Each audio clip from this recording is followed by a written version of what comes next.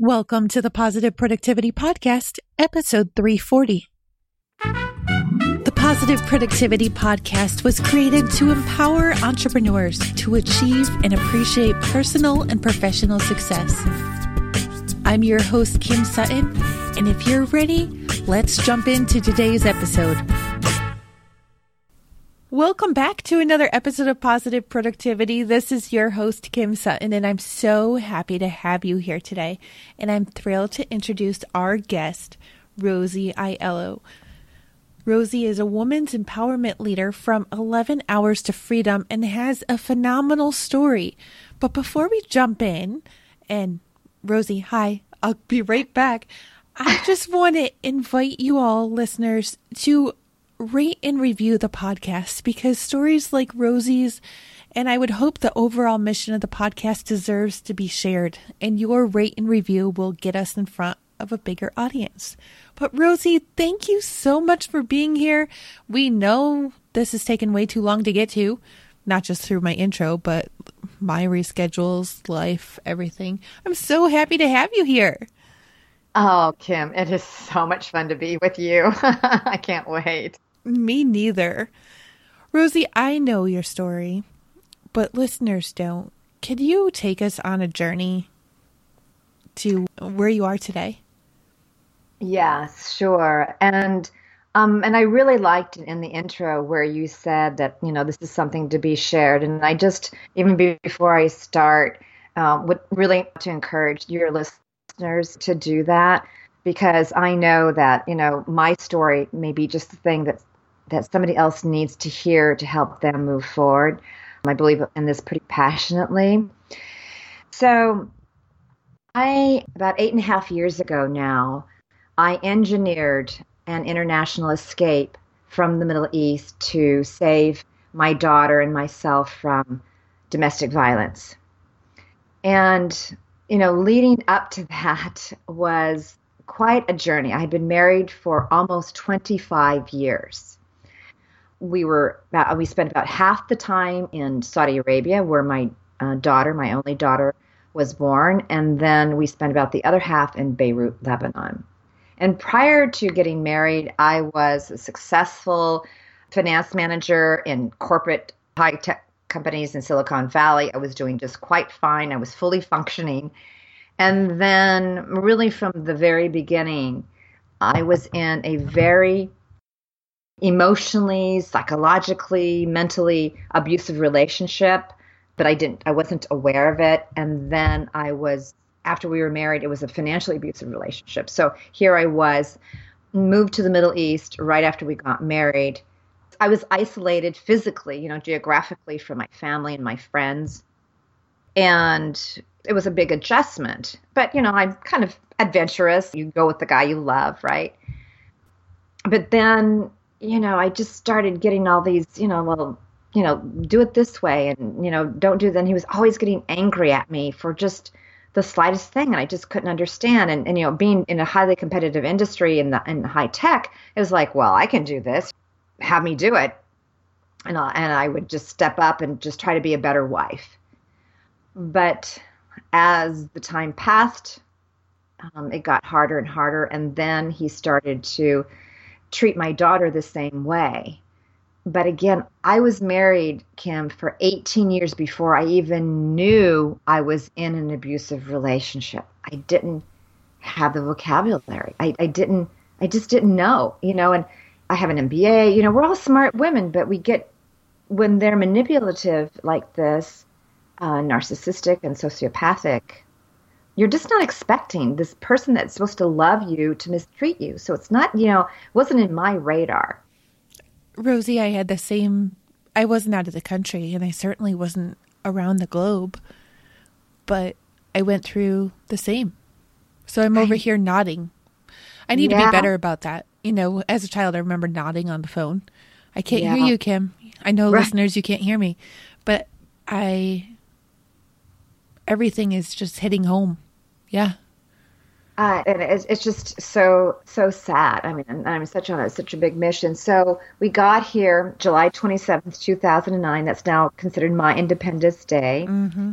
And, leading up to that, there's a whole nother story. But I'll tell you, when, there was a point before, it's like, I don't need to be a martyr. I have one life, one friggin' life to live, and I'm going to live it.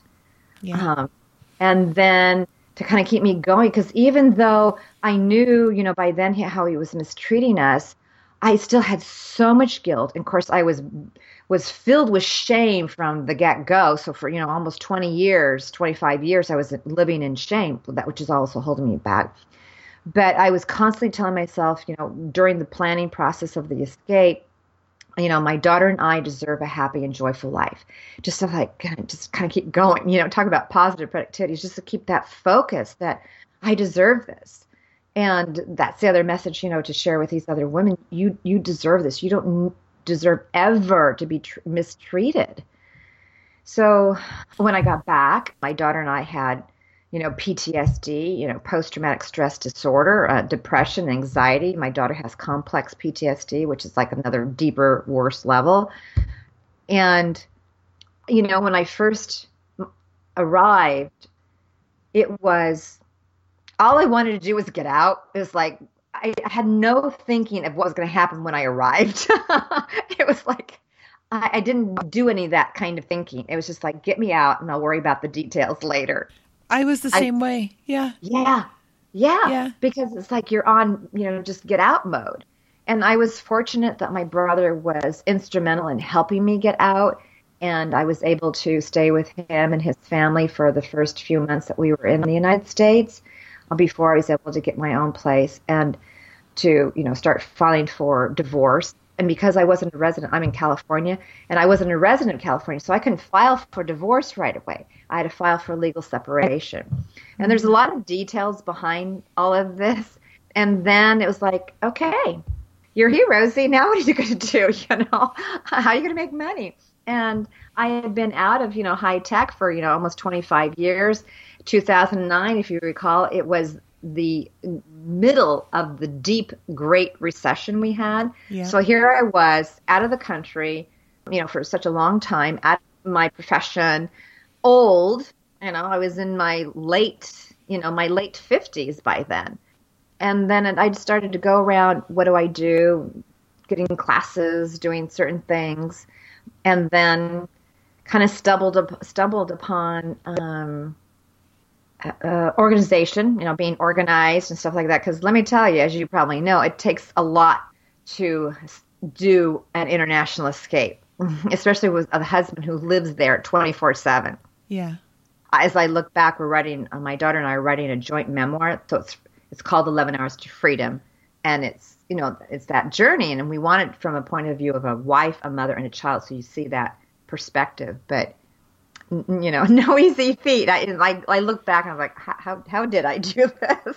Rosie, I have to interrupt you too, because I know more of your story than some listeners probably do. It's not like Not Without My Daughter, where she got away and then took the flight back. And, you were in the company of your husband the whole 11 hours. Yes, I was. So basically, I outsmarted him. We came to the United States every summer for summer holiday because that's where all my family is here, in California. And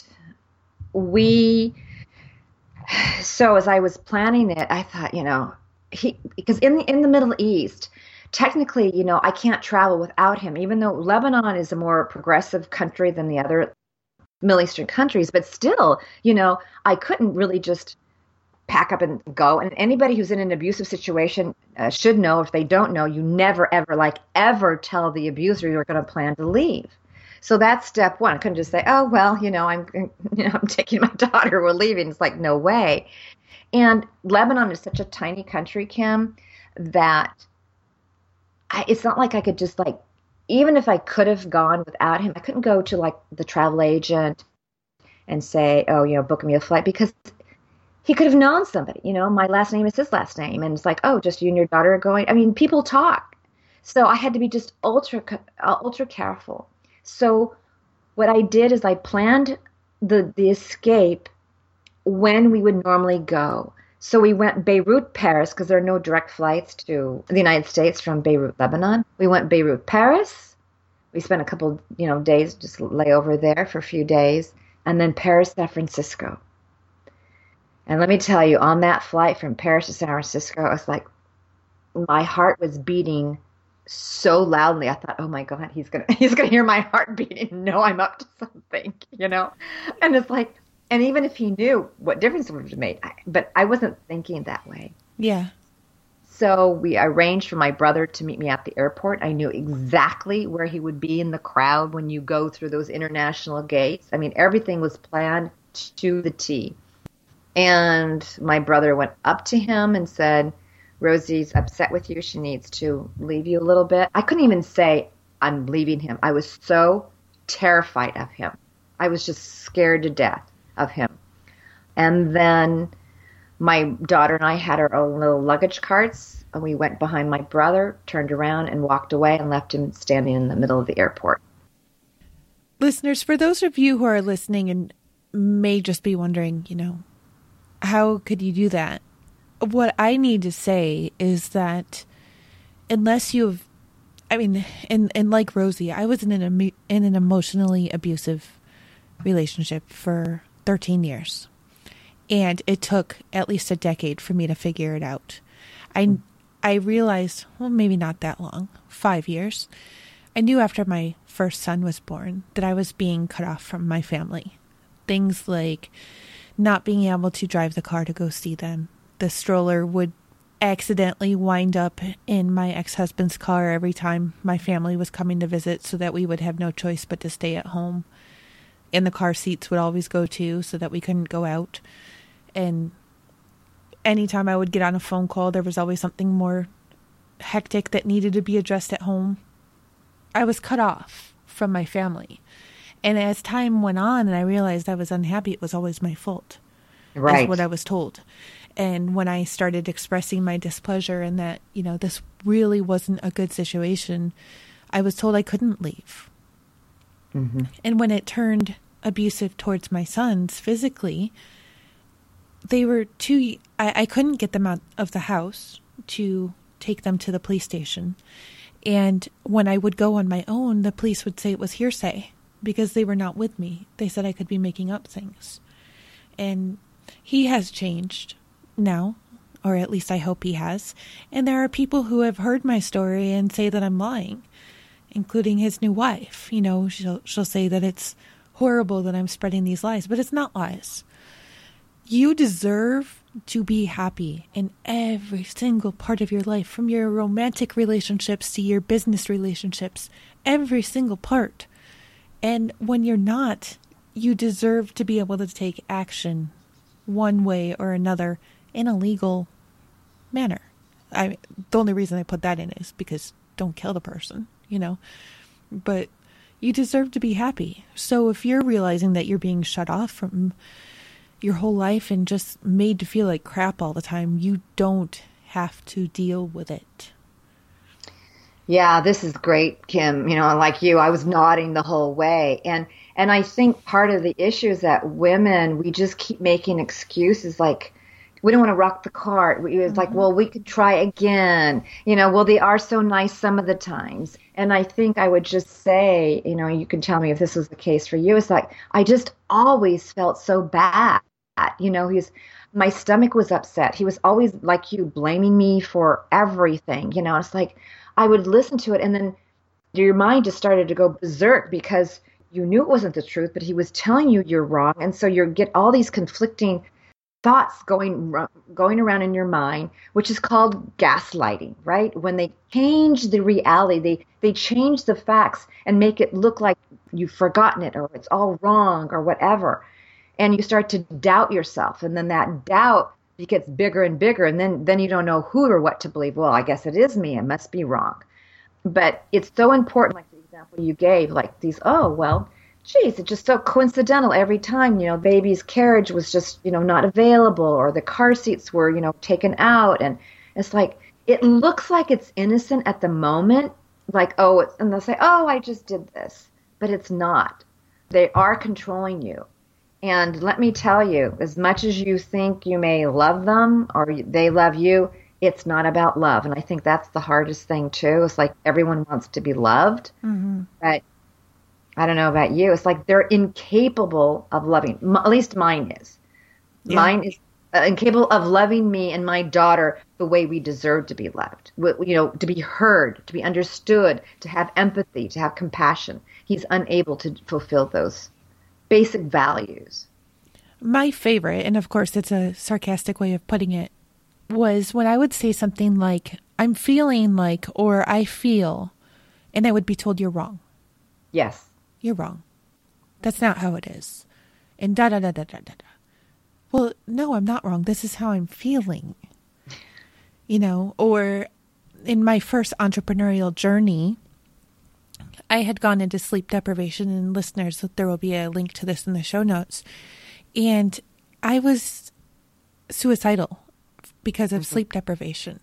But rather than show love and compassion and try to help me work through it, he had me involuntarily committed to the mental hospital and then contacted a divorce attorney while I was in there. We didn't get divorced. He didn't go through with it then. But that was like the huge eye opener of, wow, you know, I'm feeling like I could kill myself. And there's not even a, how can I support you? It's just a, you can't stay at home. I don't trust you. You're going to the hospital. Right. So, yeah, it all got a lot more clear. So what did it look like after you got to America, and where has it taken you now? Well, it's really interesting. You know, in the very beginning, it was, you know, I actually started a time management productivity business, and I'll never forget, I had designed my website, and then I was crying for days because I thought, once I hit that button, publish, he's going to know everything. You know, I felt like I was being naked in front of him. I didn't care about the whole world. All I was like, what is his thinking? So it took a lot of nerve to become public. And I just kept reminding myself, you know, I'd look out the window and just say, you know what? I love my freedom. And, you know, that's more important than anything. And I just had to keep taking one step at a time. I started speaking. I started networking. Within 4 years of my business, I won an international award for business. It's like, you know, all these great things are starting to happen. And then last year, you know, every time we talk to somebody about our story, they say, oh my God, it needs to be a book. It needs to be a movie. I mean, your story is just so incredible. And so finally last year, my daughter and I decided to go ahead and write our memoir.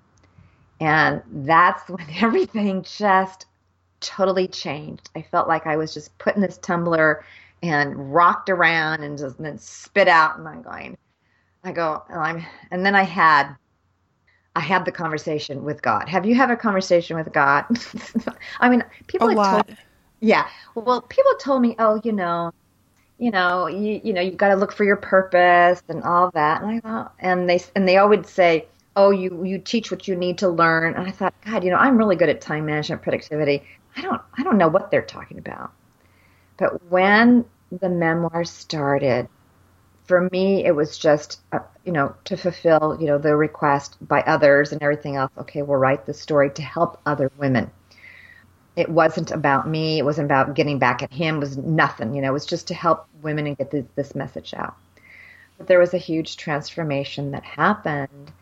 And it was almost a year ago when, did you know that God has a temper? I know that God has a sense of humor. That's how I wound up with twins. But I didn't know that God has a temper. I'd love to hear more about that. Well, he just gave me a talking to.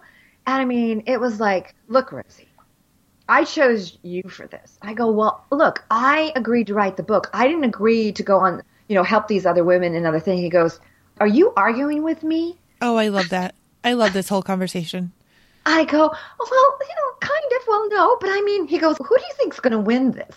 I go, well, I guess you are. They're just like, and I was digging my heels in for a long time. I mean, I couldn't even say the words. I'm on a mission. I'm on a global mission with my daughter to save 1 million women and their children from domestic violence. I couldn't have said that even a year ago, but I've stepped into this, and now it's a mission, and it's like you can't get me off the train. And I believe so deep in my heart that no woman, nobody, especially the children, should have to suffer like this, and it's not our job. We can't love them into it. It's not our job to fix them, but it's our job to take care of ourselves. Yeah. And I know how incredibly hard it is to get out. I know that. I was in there for 25 years. So I know the sacrifices women make for their children. We do that. And yet I know that there is hope, that there is change. And I'm going to do my share, my part to help these women. Well, I hope you know that even if it takes us 15 tries to get a date that works right for our podcast, I will support you in anything I can do. I have to tell you, one of the reasons why I haven't been more vocal about my own struggle was because I hope, for the sake of his new wife, that he has changed. I don't share his name, ever. Right. I hope that he's changed, and I don't want to... We all make mistakes, right? But if we change, then we don't want people to judge us on them. But I do believe that any woman who is with somebody who is like that deserves to get out. So I haven't been more vocal just because it wouldn't be difficult for anybody to figure out who I was talking about. Right. But it's not fair to not say anything because there are people who are sitting... What's unfortunate is that there's people who can't listen to this right now because their significant other has such a control over them that everything that they listen to or look at on the internet is constantly being monitored. And that's where I found myself. I ended up having my internet shut off from my own computer inside my own house because he went into the back end and firewalled any of the sites that I would go to. And it's sad that people can do that. And yes, I've looked into ways for how to do that for my children when they're grounded. You didn't do this, so you're going to lose your Wi-Fi access today. But for a husband or wife, and I'm going to expand it to wife, to do that as if their significant other is a child, and I'm not even saying child in a way that they should be treated like that, is despicable. Yeah, I agree with you. And yes, it goes both directions. I just focus on women because that's my target, but it's so true. And it's just so sad. And how we can, and then for women, I don't want women to take on that they're at fault because it's so easy, especially the abuser just can twist your mind so easily, and then you come out thinking it's all your fault. And to know that being abused is not your fault. It's never about that. And, my mission is to create kindness in the family. If we can't be kind, then it's so easy to just to lash out. But that's not where we should be. Love is kind. It's not terrorizing. It doesn't mean that, if you get upset or something, you're an abuser or whatever. No. You look at the patterns. Is there a consistent pattern? Is there a pattern of them blaming and shaming and yelling and doing more aggressive acts on a consistent basis? And what I mean is that also there's moments, right? It's like a roller coaster, right, Kim? Where they're the greatest, sweetest, most wonderful person. And that's what creates the doubt. Well, they're really sweet. Well, everybody gets upset and gets angry and has that. But then you start to see the pattern. And then look inside yourself, how you really feel deep inside. The one that's supposed to love and care for you make you feel like you're a piece of dirt and worth nothing. I mean, my husband would sit me with my 10-year-old child and yell at me just at the same time as her. I was treated exactly like a child. Yeah. I get it. Wow. I remember being pregnant with my oldest and craving ice cream. Imagine that, a pregnant woman craving ice cream, right? And being told I was already too big and there was no way I was getting ice cream. Yeah. It's like, and then it was a hot summer and we lived in a brick oven, is how I'll put it, outside of New York City. And I wanted to turn on the air conditioner. No, we're not spending money on the air conditioner for you just because you're that big. Thinking back now, I just can't imagine, because I will do anything I possibly can to make sure those I love are comfortable. Not just comfortable, but amazingly comfortable. And to me, that's how it should be. I mean, I'm not saying that if money is limited, that we can just go and spend lavishly. But if there's something that we can do in any given moment, I mean, even just getting up and saying, do you want a glass of water? But that would have been something that would have never occurred. Can I get you something, sweetie? No. Yeah. Yeah.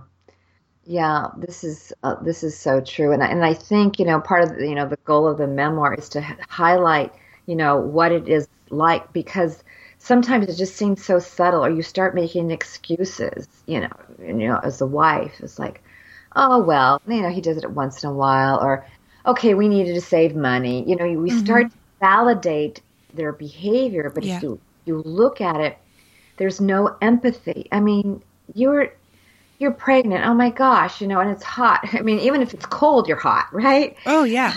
Right? So you're uncomfortable. You just like, give me a glass of cold water, put a cold cloth on my face, my forehead, But it's all about them and you serving them and you making them comfortable and you showing to the world how great you are and having the difference between inside the four walls and outside. Right. I mean, and my ex-husband, he was not an alcoholic. He wasn't physically abusive. I just say except for a couple of times, but not really, wouldn't characterize that. He wasn't a drug addict. He wasn't a gambler. He didn't have any what you would call the normal vices. He was a good, outstanding guy, in the community. So who's going to believe me when all of the evidence is for him? Right. And speaking to women all over the world on this, it's like they all fit into the same box. So it doesn't matter. Yes, my ex-husband was Arab, but most of the data is from American men, Western studies. And I've spoken to women, like I said, all over the world, and they're going, they're exactly the same. They fit into the same box of labeling, right? Their characteristics, I should say, not labeling, but characteristics. And what I also know, Kim, is that you look at me, you look at you look at any woman, and you would never know that we were abused or we are being abused, if that were the case, right? We look normal, right? No ethnicity, there's no economic background, there's no educational background that divides us. It doesn't matter. Yeah. Anybody. Yeah. So that's the other thing, for the book. It's like, gosh, I just wanted to get in every woman's hand because you don't know, who may be suffering. Like my brother didn't know for the longest time. But if he got the book, maybe he would have started to ask some questions or gave it to any female that because they don't usually tell you because they're hiding in so much shame. They're being strangled by their own shame. They're creating a prison within a prison. They're imprisoned by their husband or their spouse and by themselves because of their shame. And gosh, this is your only life. And that just makes me incredibly sad. What was the final straw for you? The final straw, which is what will be in the book too, is I was waiting for my daughter. I told her when she was in high school, look, because that's when I found out that I was in an abusive relationship, that the way your father's treating you is not right. And when you're ready to leave, just, kind of let me know, because I knew she wasn't happy, but I just didn't know. And I couldn't leave her or the Middle East before she turned major, because he has automatic custody. It's not like here in the court, so you get custody and you need to fight over the. There's no fight. It just goes to him. So for sure I had to wait till she turned 18. So when she was in college, she was in her junior year, and she just came storming home one day and she said, "Mom, you got to get me away from my abusive father." And so within 4 months, I planned the escape of our lives. Wow. I was unemployed when I left. I mean, you were unemployed. You were out of country. Obviously, you didn't have a job. And I had used that as my excuse for so long. Well, I don't have money. Yes. Well, I can't say I was unemployed. I had my own company then. Completely different company than I have now, but I was only making $0.25 a day. Mm-hmm. And I was thinking, it will be better when. Yes. And same as you, I was thinking, or same as what you mentioned before, I was thinking, okay, maybe if I could just learn to be a better cook. Listeners, you've heard I still burn dinner. That's not going to happen, but maybe if I just put some more time and effort into making meals, maybe he would appreciate that more. But then I realized even when I did, it didn't matter. I was still doing it wrong, always doing it wrong. And I'm just going to spare the details, but then it became abusive physically to my boys. Mm-hmm. And that was my final straw. Yeah. Because I realized number one, I couldn't allow them to face that anymore. And number two, I couldn't allow them to possibly grow up thinking that that was okay, because It's not okay. And to this day, they don't want to drive down the street that we lived on because they remember those things. Aww. And we're still in the same town. And amazingly, their dad only lives a block and a half from where we live. But they don't want to go down that street that we lived on together. How do you ensure safety after leaving? You came in from a whole different country. I just moved to another part of town, but we still faced our own security questions and struggles. And do you feel safe now is, I guess, what I'm asking. It's a really, really good question. There's some things I can't reveal, but I always have to keep looking over my shoulder, and I'm always seeking safety. So it's not like I'm here, because with the internet, there's so easy access. I mean, he hired a security consultant from the Middle East. I was stalked. I'm still being stalked. I'm continuously being stalked. I'm being trashed on the internet. He hired a U.S. lawyer who called my Facebook friends to see if they knew anything about my daughter. My daughter was almost 21. Remember, I told you she was a junior at the university. She was almost 21 when we arrived, and he thinks I kidnapped her.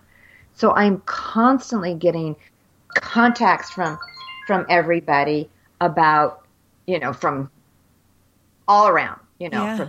So I've had to just keep shutting down, blocking him from, all of my social media. He gets his friends to contact us. I mean, it's just like nonstop. We just got something just yesterday. We've been out 8 years. So safety is always important. And I don't take my freedom for granted, and I don't take my safety for granted. I don't feel like he will ever do anything to me personally. I know he wants contact with his daughter, which she doesn't want. I've been accused of parental alienation and everything else. What I remind my daughter, and when I remind myself, is that she and I know the truth. Nobody else knows the truth like we do. Mm-hmm. So it's like, I don't care what anybody else says. I know the truth, and I'm not budging. But it takes a lot of courage and strength to stand in that, because you're being constantly, I was at least, badgered by people. Well, just talk to him, just this, just that, just do that. It's just like, you were the greatest couple, and, goes on and on. So yes, safety, he found out my emails. I mean, there was one, he got onto my mailing list because, like you, I have my own business under a false name. I found him by chance. Is he on my mailing list again? Probably. But I'm not going to live my life in fear. Yeah. But still, I'm careful. Yeah. I'm very careful. Wow. Because he has the money. He could just hire somebody and knock me off. I was afraid of that when we first arrived. I was thought, oh my God, he's going to hire somebody and they're just going to run me off the road. It's going to look like an accident. Wow. You know. But I have to say, living in an abusive relationship to me would be worse than that fear.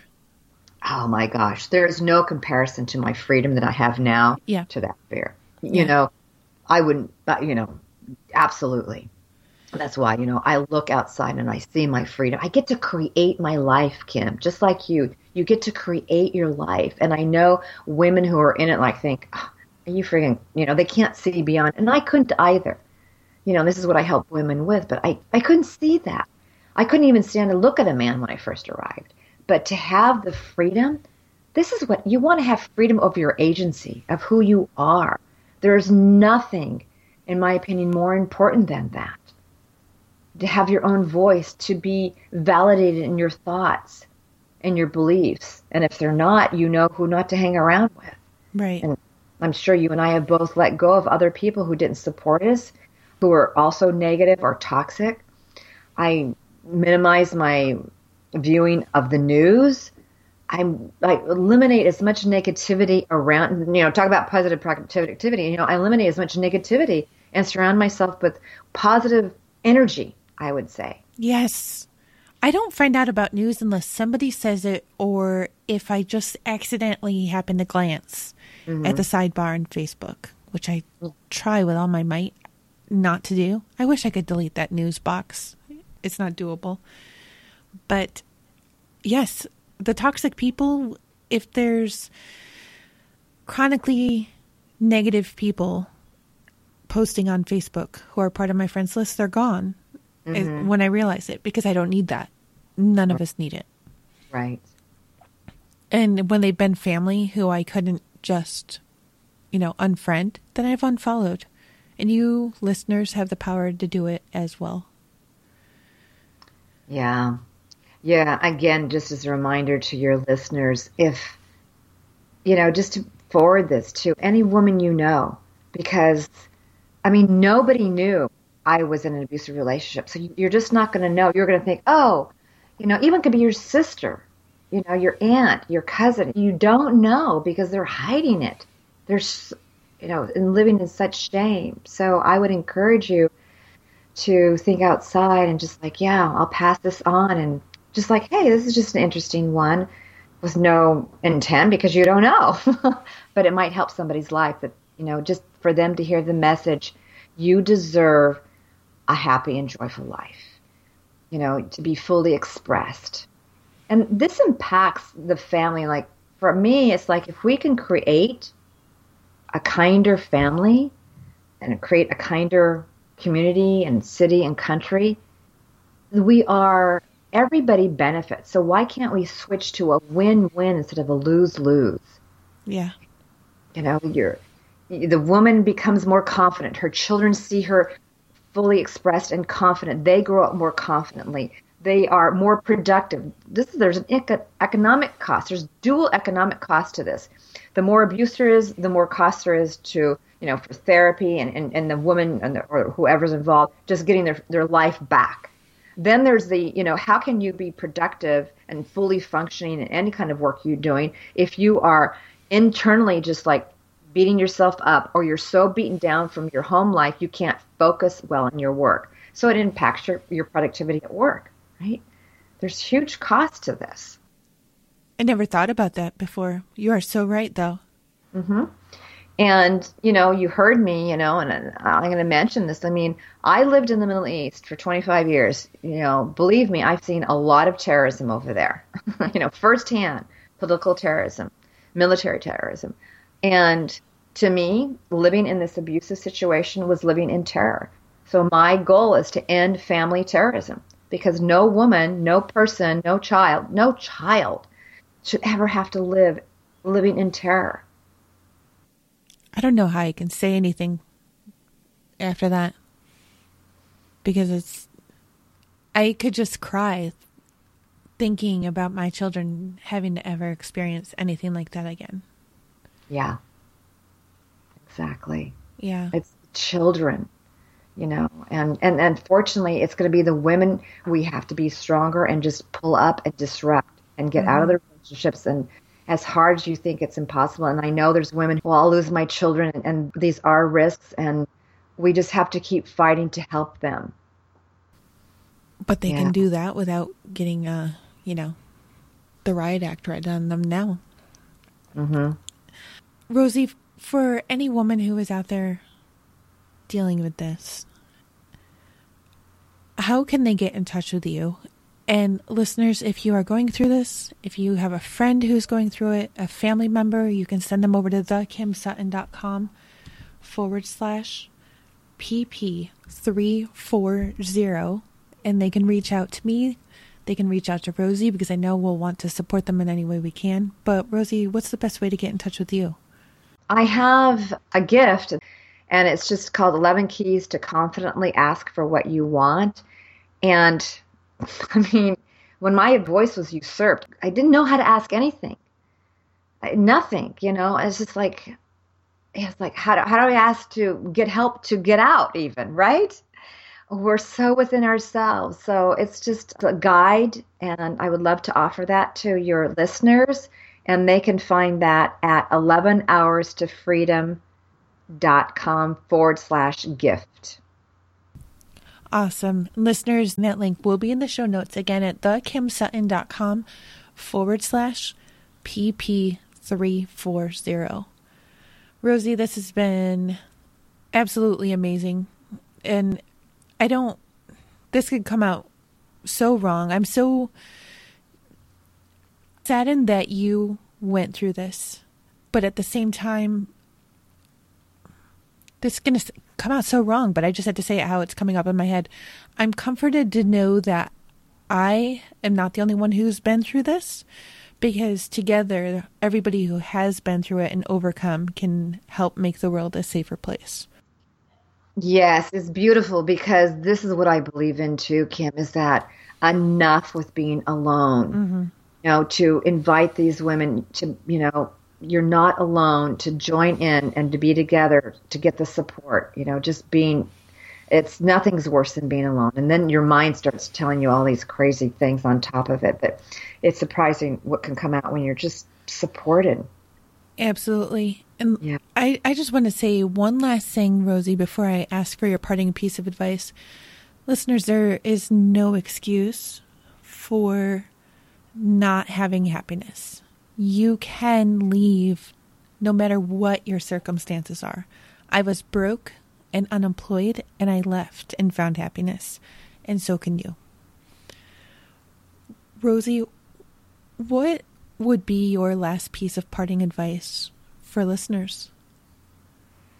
I want to, sort of like, it's a piggyback on what you're saying too. It's just like, I just want them to hear, one, to share this, because you don't know who might be in a situation like this.